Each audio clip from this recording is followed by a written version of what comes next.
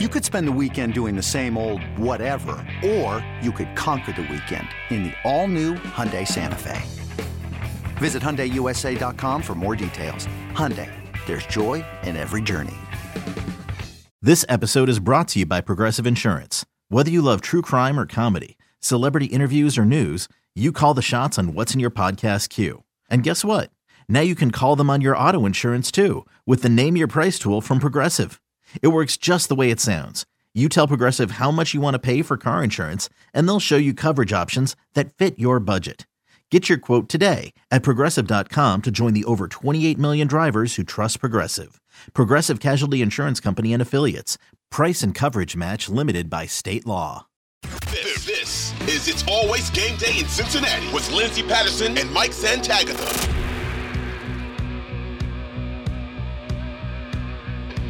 We are back on It's Always Game Day in Cincinnati. We had to bring in one of the best. My favorite Pittsburgh Steelers fan is Nick Berlansky, our producer behind the scenes. He is absolutely amazing. He listens to us ramble 3 times a week, and he puts together the podcast. Mike Santagata. How are you doing? I almost asked you how you're doing. I don't care anymore. I don't care. Only okay at this point. I'm tired of people asking me how I'm doing. You listen to this podcast. Can you just tell me what else I should ask to begin the podcast so I never ask him how he's doing ever again? If he does, we're going to ring a buzzard and be like, well, why did you do that again? So I'm not going to. Before we get to our prediction of what's going to happen in this game, we need to know, what is your favorite Thanksgiving side? Food. Side? Oh, I changed the question. Well, my favorite Thanksgiving food is the turkey, but if you have to say the side, I'll go with you, Lindsay. I'll go with mashed potatoes. Low-key knew he was going to say turkey, so I had to change it up. But yeah, you can't go wrong with mashed potatoes as long as, again, they're not burnt. I don't think you can burn mashed potatoes. But we'll move on. Probably could. If you tried hard enough. Yeah. Yeah, 100%. Let's talk football. About the turkey part. Yeah, turkey's good. We made it pretty much 100 hours without a football game to talk about. And it's wild because you look around the NFL, there are teams who play their division rival like every other week. And right now in Cincinnati, it was week 1. Now it's the back half of the season. You play the Pittsburgh Steelers. Nick, what is happening in Pittsburgh? Tell us what's happening at practice this week. And then I want to hear what's going to happen in this game. It's almost been uneventful up until today. A lot of the players that were expected to play were practicing throughout the entire week until today when, as you guys mentioned, Minkah Fitzpatrick gets back in there, full participant. Also, you had Najee Harris continue to be a full participant. Larry Ogunjobi's the only guy that was really limited, him and Kevin Dotson, the offensive lineman. But they're both expected to be able to go on Sunday. So you're looking at a pretty much fully healthy Pittsburgh Steelers lineup as much as you can be in week 11 of the season. And then, like you mentioned earlier, I don't know if we were on or not, but TJ Watt and Cam Hayward were both just taking off because they're veterans. Okay. Well, the thing is, it's wild. You see the Cincinnati team, you see the Pittsburgh team, honestly, the first couple weeks when TJ Watt is not out there, it's a whole different team defensively. But it felt like when he returns to the team, there's a spark not only defensively, but even a little bit on the offensive side of the ball for this Pittsburgh Steelers team. Yeah, it was almost like the aggressiveness got turned up to 11 just because TJ Watt was on the field. I mean, you looked at what they were able to do to the Saints. Listen, the Saints aren't that good of a team. But the Steelers, for the first time in a long time, they got to their run game. I mean, Najee Harris had 99 rush yards. Jaylen Warren did pretty good as well. And then Kenny Pickett even ran for, I believe it was like 6 or 7 yards per carry out of the backfield. So they were getting things going on the ground, which is not something you've seen. So maybe it's just the aggressiveness of having TJ Watt on the field and in padding that got the Steelers going last week. We'll see if that's able to continue this week. It'll be a little bit more difficult against DJ Reader and the Bengals, though. And a touchdown, although I'm glad that I have instilled the fear of DJ Reader into you. Exactly. Kenny Pickett did run for a touchdown. My quick question for you, over under, does he have 0.5 passing touchdowns for Kenny Pickett? See, that's such a tough cut. I think he finally breaks through this week because, you know, you can only go for so long. George Pickens has 1 receiving touchdown this year. He deserves one. Like if there's anybody that's going to go up and get a touchdown, it's George Pickens. It's either him or Pat Freiermuth. So if I'm picking an anytime touchdown player, it's one of those two guys. I think it's going to be really difficult because for Cincinnati to run the ball. Personally, I think a lot of people after the bye, they're like, "Oh, Joe Mixon, it's getting going with this offense." But I'm still afraid of the Pittsburgh defense from week 1. I have nightmares from the first half. What happened in that game? They gave the ball to them 5 times, and credit to Pittsburgh's defense. Yeah, I mean, it's been a rough start for them to begin the year, but when you're without one of the best players in the NFL on the defensive side, it's hard to get things going. Can Cincinnati have a chance for Joe Mixon to run the ball against this defense? Yes. Oh, yeah. 100%. Like we mentioned, Larry Ogunjobi dealing with something. He was a limited participant, but if he's out, that's big down the middle of the Steelers defense. I mean, you have TJ Watt, you have Alex Highsmith, who greatly benefits from having TJ back, but that's on the outside. Up the middle, as long as you can make sure that Cam Hayward doesn't blow up the entire game, if Ogunjobi's not healthy, there's a hole right there. And I think that is a place that the Bengals will be able to exploit. And also, I think with their passing attack and how dangerous it's going to be, because the Steelers, they got blown up by Jalen Hurts and the Eagles. They got blown up by Josh Allen and the Bills. There's going to be so much open for them in that secondary. Even with Minkah Fitzpatrick back, it's going to open other things up, including that run game for Cincinnati. Yeah, I think that not just the passing game. I think they're going to play. They'll play it differently, right? Because Jamar Chase isn't there. So it felt like last time they played all this cover 2 and this cloud and stuff to really just affect Jamar Chase. And, Jamar Chase is going to be a steep, and we're going to affect him they don't feel the need to do that when it's T. Higgins and Tyler Boyd, because they're not as big of deep threats. Also worth pointing out is I feel like the nose tackle situation in Pittsburgh, nose tackles, we're going to talk about it.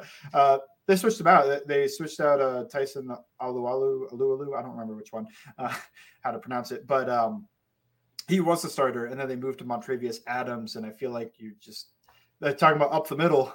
That's right in the middle. I feel like when you're making that switch to your backup, that's probably not a good sign for that play.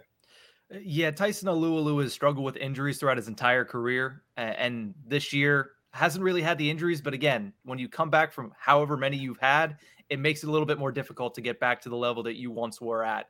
So obviously with Montravius Adams, he was playing really well through camp, and he just overtook him. And when that happens, it's not good, but it could be a lot worse that somebody was there to actually take the spot instead of him just saying, well, we don't really have a nose tackle, so we'll just put out a bunch of different people. At least there was somebody there to take the spot and not just have a gaping hole and have to leave Alualu out there because there was nobody else. Alualu, the 34-year-old breakout. He's like 36 now. It makes sense. Yeah. Great name. It's honestly a great NFL name, and I really like it. But I have a really important question. Is Minkah Fitzpatrick human? No. That's insane to be out Suspend there him. Full participant right now. I mean, think honestly, it's in the bylaws that you have to be human to play football. So I think this is worthy of a suspension, at least one game. Well, okay. I feel like then Tom Brady has to go too. Like, we don't need to get into that. I am perfectly fine with that. Yeah, no, with Minkah Fitzpatrick, I wasn't expecting him to play. I mean, we were talking earlier this week, and I was like, he's probably not going to play this week. But then he's a full participant in practice, and you look at it and you say, well, I don't know what I don't know. And I guess I didn't know that he heals like I don't even know what. Yeah. No, absolutely insane. And it's just really crazy the connection that Joe Burrow was dealing with before the season started. And then Minkah has it right before their matchup together. It's time to get to the prediction side. Feels like a minute since we've given one. Last time Nick was on the podcast was week 1. I don't know if you're good luck. I mean, you might be bad luck in Cincinnati right now, but we need to have you back on. You kill behind the scenes. You do a lot of work on a sports podcast. Nick, we're having you go first. What's going to happen on Sunday? It would be nice to see the Steelers, at least in my opinion, get a sweep over the Bengals. It's a nice feather in the cap on a season that is not going well. Yeah, for we've never Steelers. seen that. Yeah, well, we haven't. But Podcast history, come on. But I just don't see it happening. I really don't. I mean, the Steelers needed an injured long snapper, Joe Burrow throwing 5 interceptions, and TJ Watt being ungodly before getting injured to beat them in the first place. Now, I understand it's in Pittsburgh. I understand that it's harder to win it with Acrisure, Hines. I'm still not used to it 10 weeks in. It's hard to win there, but the Bengals coming off of a bye, I think they just get it done, just simply because when you look at the Steelers, even with Kenny Pickett, who, is a rookie, he's making those rookie mistakes. If the Bengals get up early, Pickett's going to look to go try to make something happen to bring the team back, and he's going to turn the ball over because that's what he's done his entire rookie season so far. So prediction-wise, I see it being something in the realm of like 34-21 in favor of the Cincinnati Bengals. What, Nick? You might be Cincinnati's favorite Steelers fan right now. I don't see it that lopsided. I don't know. The Steelers offense, we talked about it, over under a half touchdown. There's a reason Mike asked that question. Over under a half passing touchdown. You picked 3. You gave him 21 points, unless that's 7 field goals. No. Listen, with passing touchdowns, I don't see it, but I do think that maybe they get a couple rushing touchdowns because, as we've talked about, Matt Canada loves those jet sweeps, and we saw it last week. That's how George Pickens got his rushing touchdown, jet sweep, where he made a cut right up the middle. So I do think they score 21. I think you see a little bit more offense, but I also think that it's because the game gets a little out of hand and the Bengals kind of lay off a little on the defensive side. Might go. What's going to happen, man? Is it? This defense is different with TJ Watt. I know that the season-long statistics point them to being like middle of the pack, maybe slightly below for like the whole season. Just the impact he makes as one of the best pass rushers in the league, and probably the best edge defender. I think the Bengals win. I did say last time, and I still believe this, the Bengals don't lose unless they have multiple turnovers, which they had 5, so they lost. Almost still won. That is multiple. It's definitely more than 1. So I think they win I think it's going to be annoying, though. I'm not with Nick where I think it's lopsided. I think it 24-17. I think the Steelers' defense holds their own. I don't know if Kenny Pickett throws a touchdown. I have him scoring 2, I guess. He probably runs 1 because it seems like he runs 1 a game or something like that. But it's just – I think that's going to be annoying. I don't think Burrow's going to have a lot of turnovers because I think he's going to really hammer, I'm not turning this ball over, and that's going to be ultimately why the Bengals win. But the run defense, I think, is going to be tough because they have better players there right now. And I think that the pass defense, with Minka back, I feel less confident on them exploiting that through the air. But I think they do enough. They're too talented to be under 20 points.